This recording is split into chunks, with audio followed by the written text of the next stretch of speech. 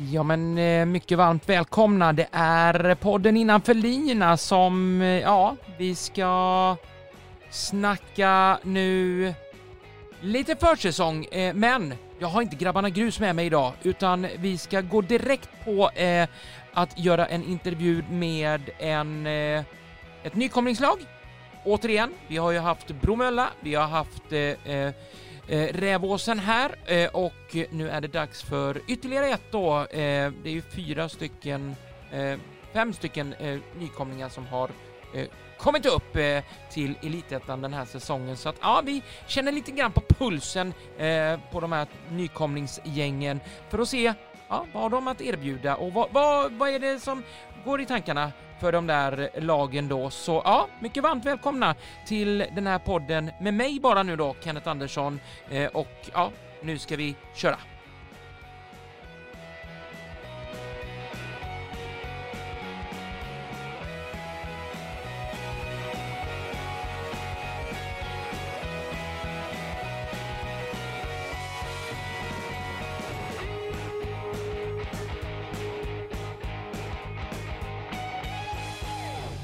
Innanför linjerna presenteras av Vallgårda Entreprenad AB.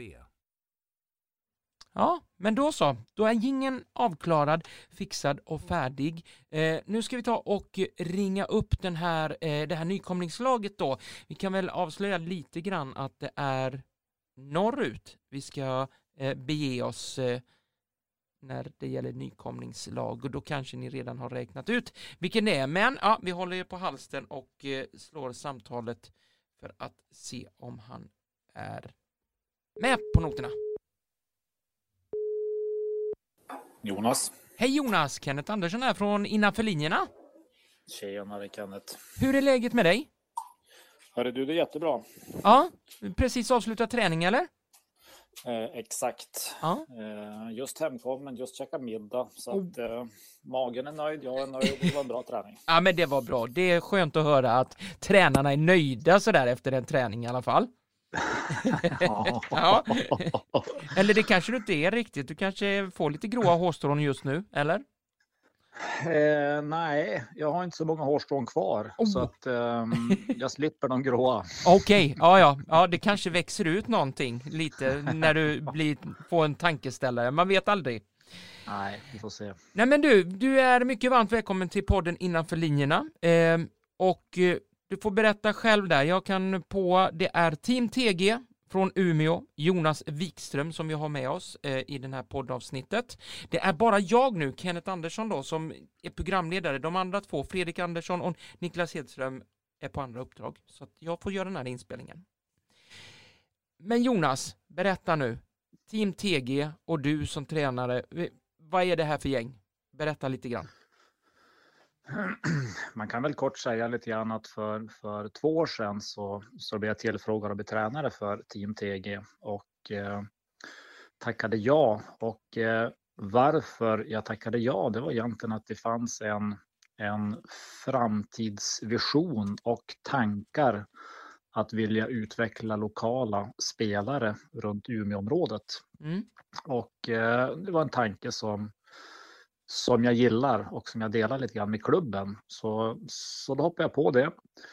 Och kort kan man väl säga att våran spelargrupp är en grupp där många spelare har spelat fotboll i många år. Och man kanske inte riktigt har fått chansen i elitlag, eller så har man varit med i elitlag men egentligen varit med i träningsgruppen och inte fått matchtid. Så det finns en ganska stor revanschlusta i den enskilda spelen och i gruppen att visa att jag är verkligen en duktig fotbollsspelare. Och det drivet, det är nog en av våra styrkor. Hur länge har Team TG haft en damverksamhet? Vet du det? Ja, nu chansar jag lite grann. Jag tror att det är från 2015 så startar man 15-16 ungefär. För den är inte så gammal den här klubben, 2014, 13, eller hur gammal är klubben egentligen? Ja, men det är ungefär där den startade och det var ju framförallt, eller det är ju 2 stycken idrotter man satsar på. Det är ju fotboll och innebandy. Så vi har ju både på damsidan eller på innebandysidan så är det ju dam och herr, de är uppe i högsta serien, och nu på fotbollssidan så är vi dam uppe i elitettan och herrlaget i division 1. Så att det är ju en förening som har skördat framgång under de senaste åren. Hur ser konkurrensen ut om man tänker fotbollsmässigt? Alltså, ni måste ju vara lilla syster på något sätt till Umeå IK i det här sammanhanget, eller? Ja, jag vet inte om ordet lilla syster är det rätta begreppet lite grann, men det är ju sant som du säger. Umeå IK har ju varit det ledande laget här i Umeå under en lång tid, och nu när vi gick upp i elitettan så gick de upp till allsvenskan, så de har ju legat ett steg före oss. Men jag tror att de känner själva att avståndet det krymper lite grann för varje år, och det är något som inspirerar oss. Men jag tror också att det är någonting som stimulerar även Umeå IK. Hur ser det konkurrensmässigt ut när det gäller, ni säger att ni tar spelare från närområdet och sånt. Jag förmodar att Umeå tar det också. Så hur ser konkurrensen ut där? Ja, jag tror lite grann nu. En del var ju när våran konkurrent här i Umeå gick upp till allsvenskan, så är det ju lätt som det blir hos många lag att man tittar utanför regionen, och så värvar man in spelare från framförallt Finland, och för oss så är det i stort sett bara positivt, för vi kan fortsätta att se och leta guldkorn som finns här i Umeå och i Västerbotten. Så för vår del har det nästan mer varit positivt att de tog steget upp. Nu har man ju tittat eller läst i rapporter och så vidare att Morön, de degraderades, eller de sa nej till elitkontrakt för de fick inte det att funka både ekonomiskt och sen sportsligt. Hur ser ni där uppe? Alltså, börjar damfotbollen tunnas ut där uppe, eller hur är det? Nej, för det första vill jag beklaga lite grann med Morön. Vi har haft en jättebra dialog under den här tiden, och vi här i Norrland försöker verkligen att hålla ihop, och vi vet att vi betyder så mycket för varandra, trots att när vi möts så är vi ändå bittra rivaler på något sätt. Ja. Men det är ju väldigt tråkigt, men det som är tråkigt för oss här uppe i Norrland, det är ju att Skellefteå blir ju en punkt där man inte har elitfotboll. Och det är ett ganska stort område. Så de får ju jobba kanske några år till innan de kommer upp just till elitettan. Men det som var tråkigt för dem, det var ju något som var positivt för oss. Och det har gjort att vi har letat dem som vi tycker är unga, talangfulla. Och så har vi fått dem att spela i vårat lag. Så det känns bra inför framtiden. Eller redan nu, självklart. Vad är de största utmaningarna som du ser det just när det gäller fotbollsmässigt där uppe i Umeå? Snön. Ja, just det. Det är ju det. Det är ju den där. Den ligger 10 månader om året, eller? Hur är det? Ja, man kan tro det. Och isbjörnar och alltihop. Ja. Nej, men riktigt så är det väl inte. Men vi kan väl säga så här att våra förutsättningar har ju förändrats till det bättre avsevärt mycket just i år. För just Thorengruppen har ju byggt en fotbollshall för hela fotbolls-Umeå. Så nu har vi ju äntligen en full stor plan som vi kan använda 12 månader om året. Så jag skulle vilja säga just nu så har vi bra förutsättningar trots att vi är så långt uppe i norr. Så bra förutsättningar var nu, det har vi aldrig haft tidigare. Och till nästa år så kommer vi ha 2 stycken, för då har vi både ett fotbollstält och en fotbollshall. Så det kommer båda gott för framtiden. Det är ju så, det här måste ju södra delen av Sverige också lyfta in och bara njuta av och säga, men det här måste vi också ha ju. Alltså, vad är det som gör att de satsar där uppe? Vet du det? Man kan väl säga så här att 20-25 års bitterhet från alla fotbollsklubbar här i regionen, det har gjort sitt resultat. Så att nu har vi ett fotbollstält och en fotbollshall. Så både det, och sen så får vi också tacka just att han som driver det här företaget, att han valde att gå in och bygga just den här fotbollshallen för fotbollens skull. Så det är vi tacksamma för. Hur ser den ekonomiska biten i stora drag för Team TG? Nej, men vi har ju en stabil ekonomi. Det har vi ju. Däremot så har vi också varit väldigt tydliga i vårt lag att vi kommer aldrig att äventyra vår ekonomi trots att vi gått upp i elitettan.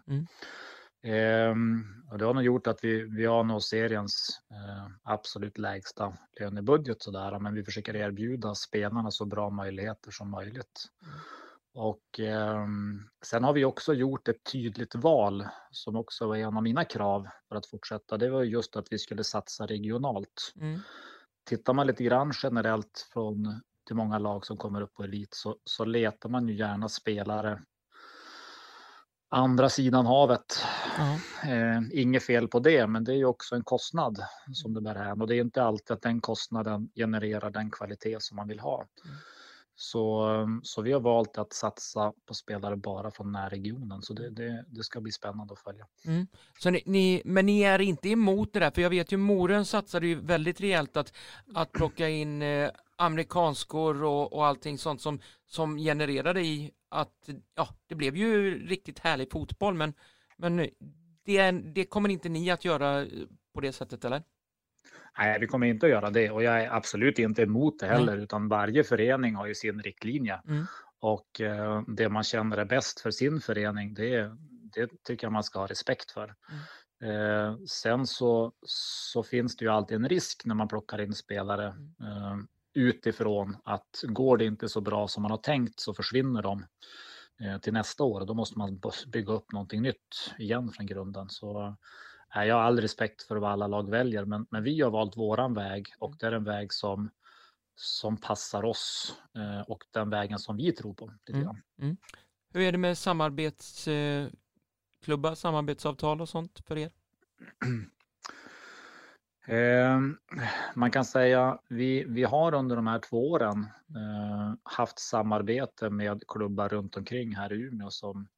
Det finns Mariehem som var i division 1. Vi har en bra dialog med Umedalen som spelar division 1, och sen så även Umeå södra. Så vi har en bra dialog, och där vi hjälper varandra med spelare och ställer upp för varandra om man behöver fylla på träningar. Så den är bra. Däremot mot UIK så har vi inget samarbete just nu i alla fall. Okej. Är det någonting som kan vara aktuellt? Det är nog inte aktuellt just nu, för där har nog inte hittat någon form där vi finner att ett samarbete är något som är givande för båda lagen.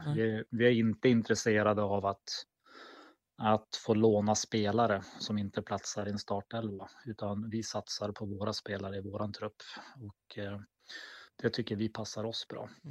Hur ser du, Jonas, på det med det här? För det förekommer ju här i södra delen av Sverige att man lånar från damallsvenska klubbar in där, och så får de träna en träningsspel, en match, och sen gå tillbaka till det allsvenska laget. Hur ser du på de samarbeten?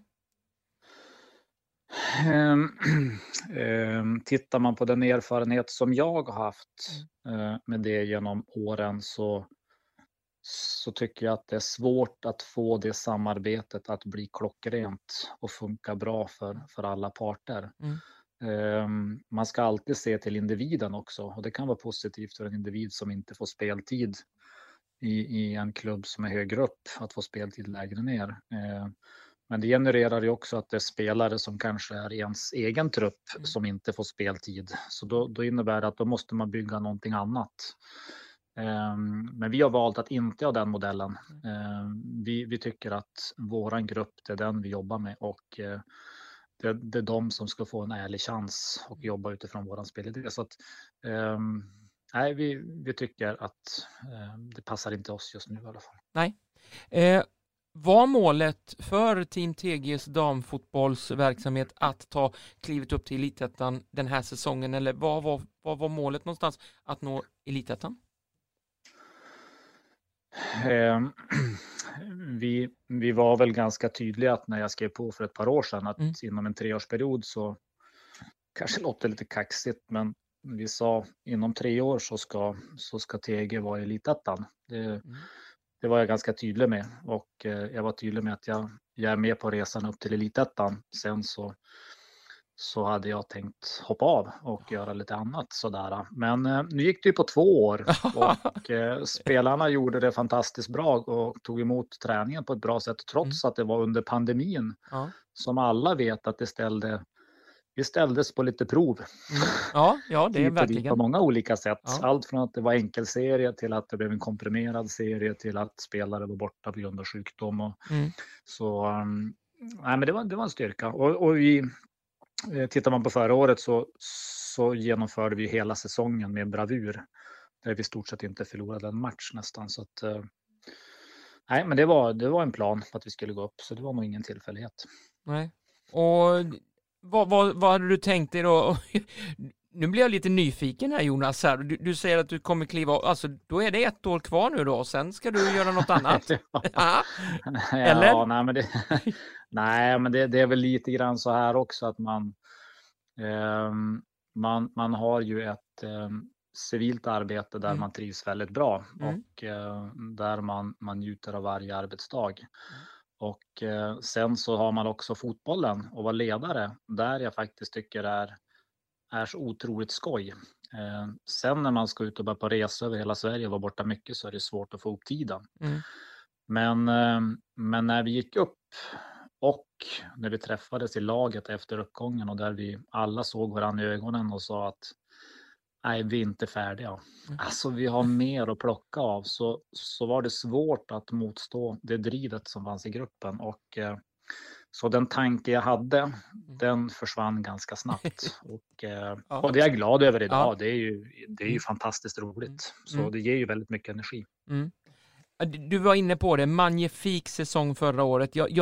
Jag var tvungen att titta på just förra årets säsong. Alltså, ni går seriesegrarna ur division 1 norra med 19 segrar, 1 förlust. Ni har 57 inspelade poäng. Ni har en målskillnad på 72 gjorda och 9 insläppta. Alltså, det går inte att säga annat att det var en lysande säsong förra året för er. Ja, men det var det. Och jag tror att egentligen framgången den bygger från året före. Vi valde att ha en liten annan träningsfilosofi under stora delar av försäsongen. Och egentligen kort kan man säga att den filosofin byggde på att vi tränade väldigt hårt fysiskt och betydligt mindre med boll än vad jag är van att göra med tidigare år. Och det var egentligen för att få laget att våga bli trött och att våga känna att ju tröttare jag blir så kan jag faktiskt också återhämta mig. Så jag tror första året då lärde vi oss att träna hårt och till det andra året så låg vi redan på en hög nivå rent fysiskt så då kunde vi jobba med våra taktiska delar och försvarsmässigt så var vi klockrena måste jag säga. Och jag tycker också målskillnaden som du tar upp, jag tror att du sa 72 mål eller någonting. Ja. Det ska också tilläggas att det finns ju alltid en historia bakom den och den historien som egentligen finns det är ju att 1/3 av serien så hade vi inga forwards. Alla var skadade så vi valde att spela med våra mittback som forward och det roterades runt men det är också en av våra styrkor att varje gång man får chansen att spela på en position så har man också tagit chansen. Och en av våra lagkaptener, Amanda Westman som just var mittback och blev forward, hon gjorde ju mål eller poäng i varje match den första 3 av säsongen och det är ju något som är coolt tycker jag. Det är verkligen så att de andra lagen bör se upp om du nu har fått behålla den här truppen också sen förra säsongen in i den här säsongen. För jag noterar att Parva Sarasi gjorde 20 mål och vann skytteligan i den norra serien. Ja. Vad har du berättat nu för det? Vad är hon för en spelare? Jag skulle vilja säga att jag pratar om Amanda som lagkapten. Vi har en variant där vi har 3 stycken lagkaptener och Parva är en av de 3.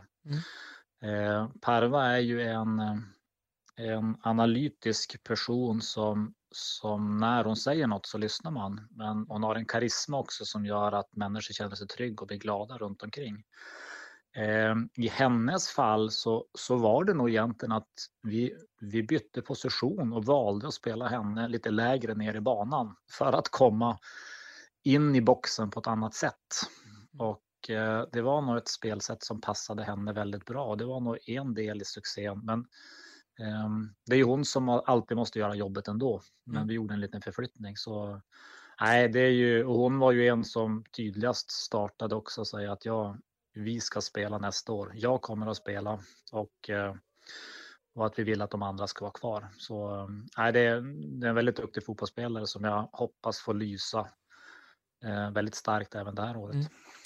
När slutsignalen gick i kvalet, ni hade vunnit med 2-1 mot Sollentuna. Vad var det för tankar då som gick för dig?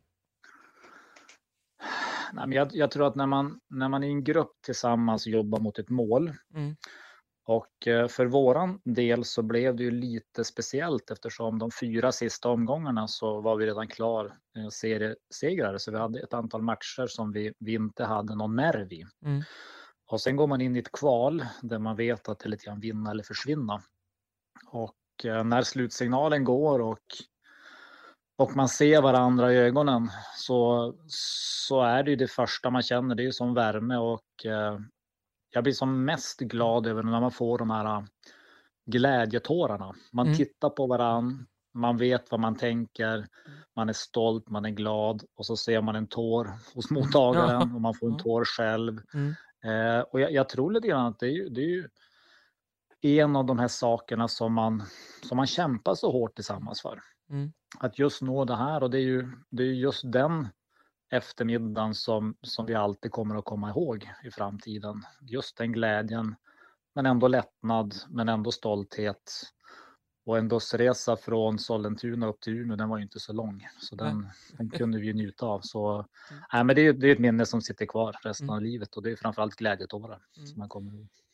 Vad känner du själv att när man vinner en serie så stort som ni gör och ändå inte får ta klivet upp direkt utan man måste kvala sig upp till det där, och det där kvalet som du säger, det är ju vinna eller försvinna, och där räcker det ju med en felstuds eller en felpass och sen är säsongen körd och man får börja om igen.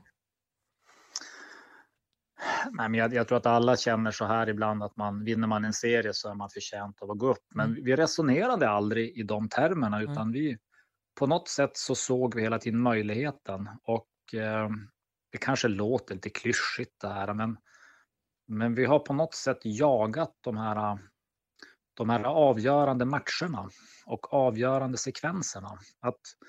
Att försöka få med oss att avgörande moment eller avgörande matcher eller avgörande halvlekar, att vi ska våga älska det. Alltså det är inte alla människor som får vara med om det hela tiden.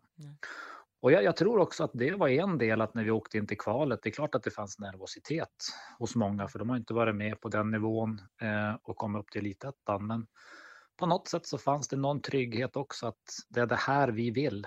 Det är det här vi är, varför vi har tränat flera gånger i veckan. Det är just för att ha de här momenterna. Och då ska vi bara vinna. Och det tror jag var en av våra styrkor, att spela med kniven mot strupen. När sen slutsignalen gått och ni visste att ni var uppe i elitettan, då förmodar jag att ett tänk nu lagbygget började sakta liga där. Hur vill du summera den från den dagen fram till ungefär i mitten av februari, slutet av februari? Hur har den varit där med lagbygge och sånt? Vill du ha en förfinad version eller vill du ha en ärlig version? Jag vill gärna ha en ärlig version om du har en. Eller, en ärlig men lite kortfattad kanske. Ja, nej, men kort kan man säga så här att klubben var nog ganska sen på bollen och starta upp lite grann. Vi saknade sportchef, för vår tidigare sportchef var tvungen att sluta på grund av lite familjeangelägenheter.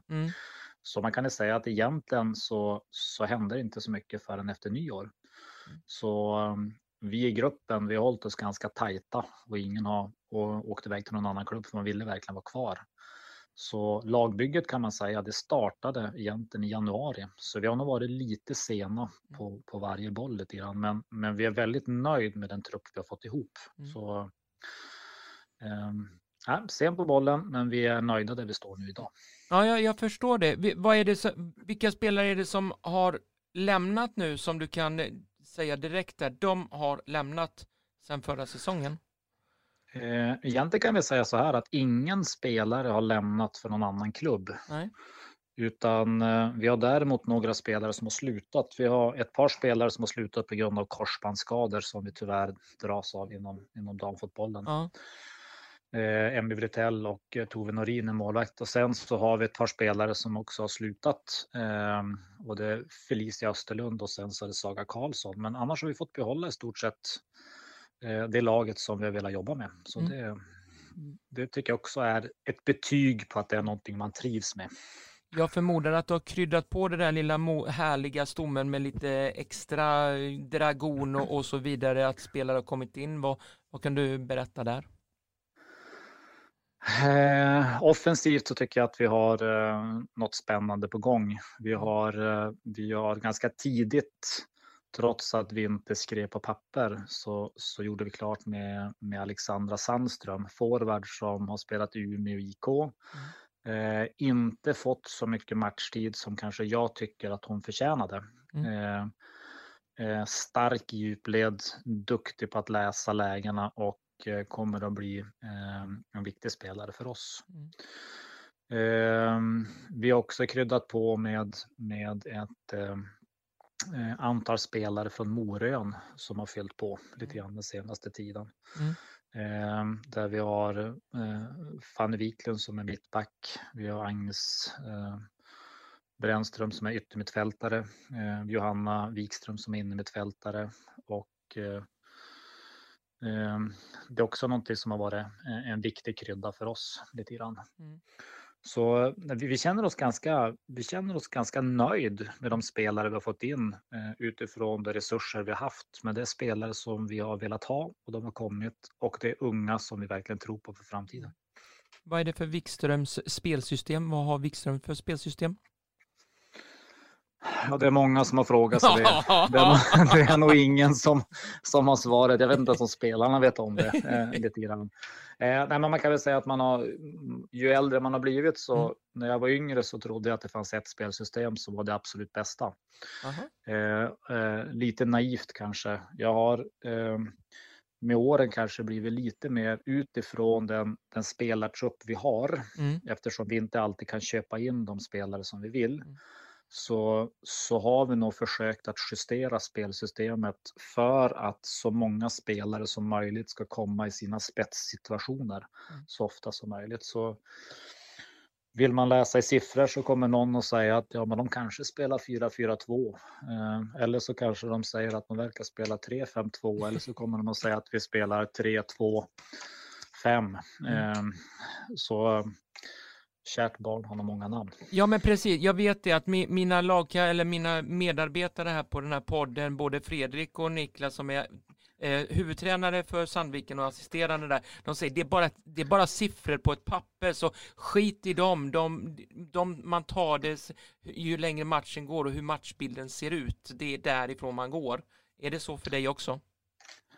Nej, men så är det väl lite grann, men det man kan se, det tror jag att när man tittar utifrån så hoppas i alla fall att den som kommer att se på fotboll ändå märker att vi har vissa spelmönster. Att det finns vissa delar i spelet som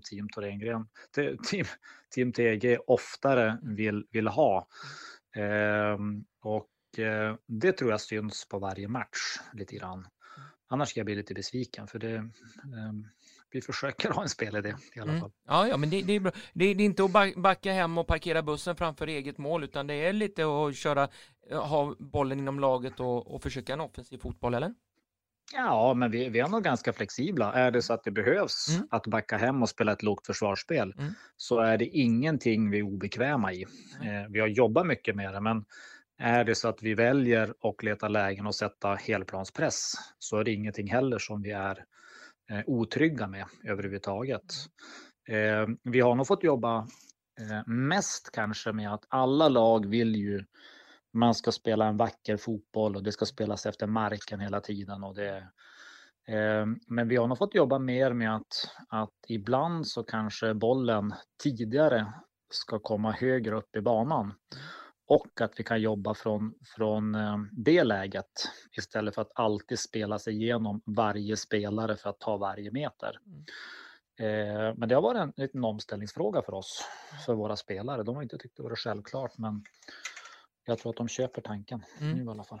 Ja, och när man tittar på eran serieseger förra säsongen så var ni ju överlägsna. Men att ta steget upp en serie, det är ju ett ganska stort steg ändå. Från division 1 till elitettan, där det är mycket professionella spelare som har spelat på väldigt hög nivå. Kanske till och med utlandet för att komma hem och ta det lite lugnare där.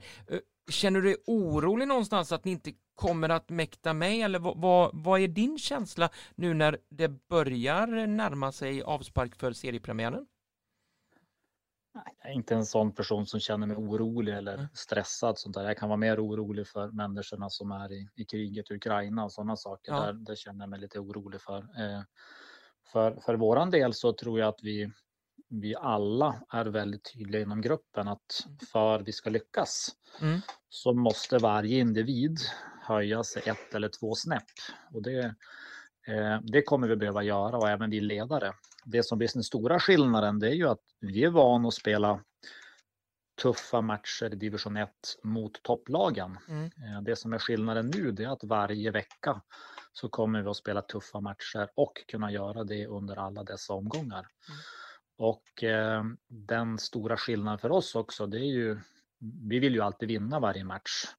Men förmodligen så lär vi inte vinna lika mycket som förra året. Och det är också en omställning hur man tacklar en motgång ibland. Hur många spelare har ni i truppen nu?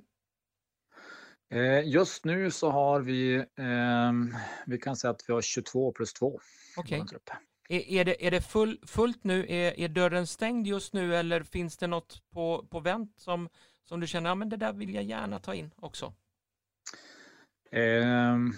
Det har ju förändrats med åren. Dörren är ju aldrig stängd. Nej, den är ju alltid Den är ju alltid öppen. Ja. På både gott och ont lite grann sådär. Vi har en tjej som tränar med oss som vi är väldigt intresserade av, som har haft en korsbandsskada som är i stort sett på väg tillbaks, som vi nog kommer att göra klart med inom 1 eller 2 veckor. Och det är en spelare som är en favorit hos mig, och hon heter Sabibo. Hon har spelat i UVK tidigare och kommer egentligen från Härnösand. Men sen är vi är ganska nöjd med våran trupp, så det är ingenting vi letar aktivt eller. Sen är vi ju i en stad som är en universitetsstad, så ibland så dyker det upp spelare som vill flytta hit, och då stannar de ofta 4-5 år. Ja. Och är man duktig fotbollsspelare så det är klart att det är svårt att säga nej. Ja, det är klart, absolut. Känner du dig tillfreds också om det skulle bli så? För det brukar ju alltid bli det där. Det kommer ju alltid skador och sånt under loppet här i den början där. Känner du dig tillfreds att 22 plus 2, det klarar jag mig om det skulle bli någon långtidsskadad och så? Ja, men det är nog därför vi också har 22 plus 2. Vi är ju lite grann i den situationen där vi inte har en egen ungdomsverksamhet. Och det gör ju lite grann att vi inte kan flytta upp egna juniorer till att spela matcher. Däremot att får vi några skador så har vi inga problem med klubbar runt omkring som ställer upp och vi kan få spelare på träning just för att få den bra sparringen. Men det är ju, får vi många skador och det börjar på bli tufft just till matchandet och det är många som är slitna, då kan det ju bli ett problem. Men vi räknar med att 22 plus 2, det är bra, och är det så det behövs så då får vi agera utifrån det. Vad händer den närmsta tiden? Det är ju faktiskt inte mer än 3 veckor kvar till seriepremiären. Vad händer de närmsta veckorna för ert lag? Ja, var tog tiden vägen? Ja, det kan man undra. Fråga sig. Ja. Vi kan väl backa bandet och säga så här. Vi har ju haft covid hela laget här från mitten av januari till en bit in i februari. Och nu har vi alla haft covid i vårt lag. Och det är skönt, så det kan jag sätta punkt för. Bra. Nej, men just nu så är det ju så att varje träning är viktig. Och varje träning måste ha ett viktigt syfte som vi tar med oss mot seriepremiären. Så vi försöker nog skruva lite grann på träningarna men ändå känna en rutin som vi alltid har haft. Men man känner redan nu att på något sätt så börjar spelarna också se att det inte är så lång tid kvar, så att man ser att konkurrensen börjar på finnas, och det tror jag bara är bra. Alla matcher kommer ju livesändas på Sportexpressen Play och diverse lokaltidningar och sånt. Men de som tittar på den och kommer kanske live och tittar på, vad ska man vara nyfiken, vad ska man hålla extra ögon på när man tittar på eran match när ni spelar? Jag tycker man ska titta på, ska man titta på spelare så tycker jag faktiskt att man ska, det kanske låter lite konstigt ofta man pratar om forwards, men jag tycker att man ska titta lite extra på våran målvakt. Jasmin Mandelqvist som kommer från Vilhelmina i inlandet. En spelare som utvecklats enormt mycket, hon är en sevärdhet. Stark i luften, skicklig med fötterna och kan göra räddningar som man kanske bara har sett på tv, höll jag på att säga. Okej, ja, tv-räddningar. Ja, tv-räddningar, så hon tycker man ska hålla ett extra öga på, för hon är faktiskt lite spännande. Sen så tycker jag också att man om man gillar fotboll så hoppas jag att man kan se vissa spelmönster som man kan njuta av och tänka att det här fanns en tanke bakom. Och älskar man försvarsspel, då tror jag man också kan titta på oss lite grann. Ni har ju lite fördel, ni nykomlingar nu, för att det går inte att scouta er på samma sätt som ni kan göra med elitettanlagen. Känner du att det där är hur mycket har du scoutat nu inför seriepremiären? Ska jag vara riktigt ärlig så har jag seriepremiären är för långt bort. Okay. Så att jag har inte hunnit scouta lagen så mycket än så länge, så att jag ligger nog ganska nollställd där. Och, för mig så känns det som att vi har mer att fundera på själv och jobba med än att fundera på hur motståndarna spelar just nu. Sen när vi närmar oss seriepremiären, det är klart att vi kommer att ha koll på motståndarna, men vi är ju ett lag som sällan förändrar vårt spelsätt så mycket gentemot motståndarna. Däremot så justerar vi saker som gör att vi kanske kan utnyttja vissa styrkor bättre. Så om det blir en fördel eller inte, det får vi se här lite senare. Ja. Vad ser du, vilken match ser du mest fram emot när det gäller just Elitettan och eran säsong? Jag vet att jag kanske låter tråkig eller så låter jag så himla spännande, men jag vet att varje match lever sitt liv och jag älskar ju att tävla. Och så på så sätt blir nog varje match blir just den här viljan att vinna istället för rädslan att förlora. Så det tycker jag är bra. Och sen är jag också en person som, vi här uppe i norr får ju resa ganska långt. Ja. Och trots att man åker med flyg så blir det nästan en 3 dagars trip. Man måste åka ner dagen före och sen så åker man hem dagen efter, för annars funkar det inte med flyget. Och det har vi också i vår grupp försökt att se ur en positiv synvinkel, att det är också ett sätt att tajta ihop våran grupp lite grann. Så att jag svarar nog alla matcher, ser jag fram emot. Ja, men det är bra där. Och då har ni första matchen som jag är ju kommentator med. Jag ska ju kommentera eran första match faktiskt. Spännande. Mot Alingsås. Ja. Hemma. Har du bra tips? Tips? De har också bytt ganska mycket, men de har ett par fina, bra spelare där. Jag vill höja ett slag för Lisa Johansson. Hon kallas Lisa Mini Johansson. En fantastisk spelare, faktiskt. Så att, ja, jag säger det. Den spelaren bör ni nog se upp med lite grann, faktiskt. Ja, men bra. Då har jag lite koll på Alingsås. Ja, precis. Ja, Lars Petter Björk är en fantastisk tränare där med. Det kommer du att inse faktiskt. Han är fruktansvärt bra att ha att göra med också. Så att ja, trevligt. Men du, vi har ju pratat lite grann om vart någonstans Team TG hamnar i tabellen. Bromölla var kaxiga, stack ut hakan rejält och sa att det kommer alltid ske en skräll i Elitettan, och de hoppades att de skulle bli skrällen, att de hamnar längst upp bland nykomlingarna. Men var hamnar TG någonstans när vi summerar säsongen, enligt dig? Vi har pratat lite grann om målsättning, men vi har inte haft den slutgiltiga diskussionen i vårt lag, utan det kommer vi ha en vecka före serien. Vi är ganska tydliga i vår grupp att det finns de som brukar ha som målsättning att man ska hålla sig kvar. Ja. Den målsättningen är så destruktiv så den nämner vi aldrig i våran mun överhuvudtaget. Placeringsmässigt så säger Bromölla att de ska vara den bästa nykomlingen, så får vi väl lita på deras kunskap.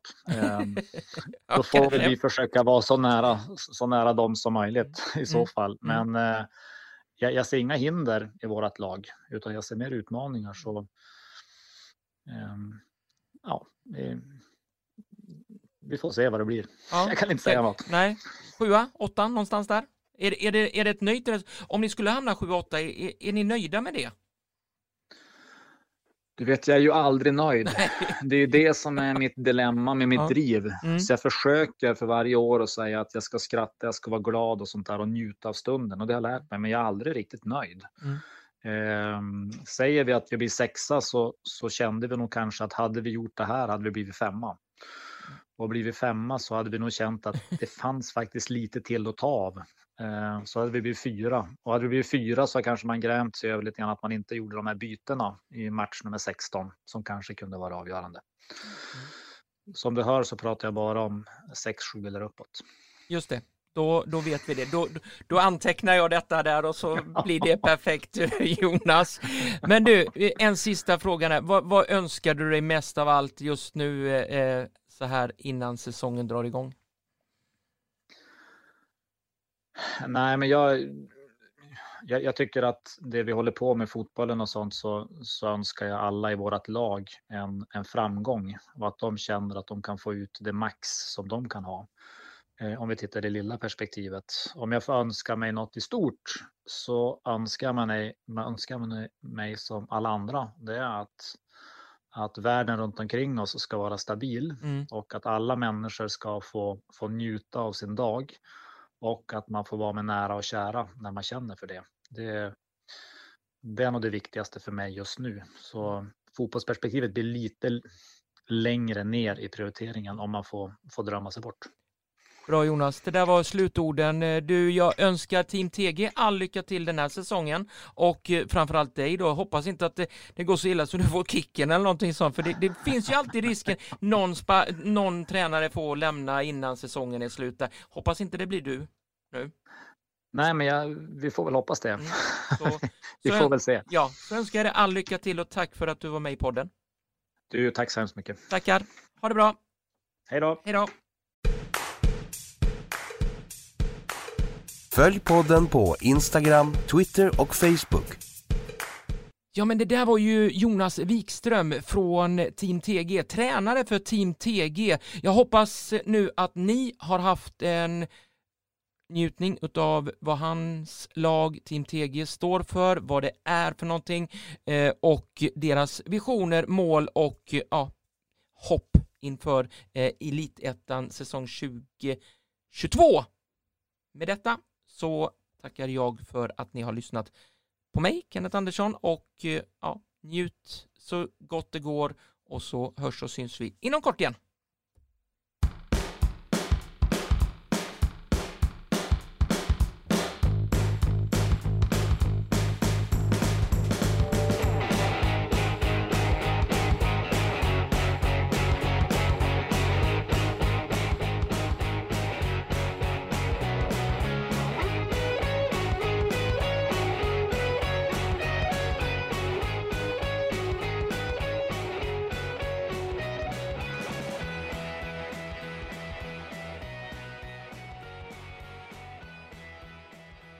Innanför linjerna presenteras av Vallgårda Entreprenad AB.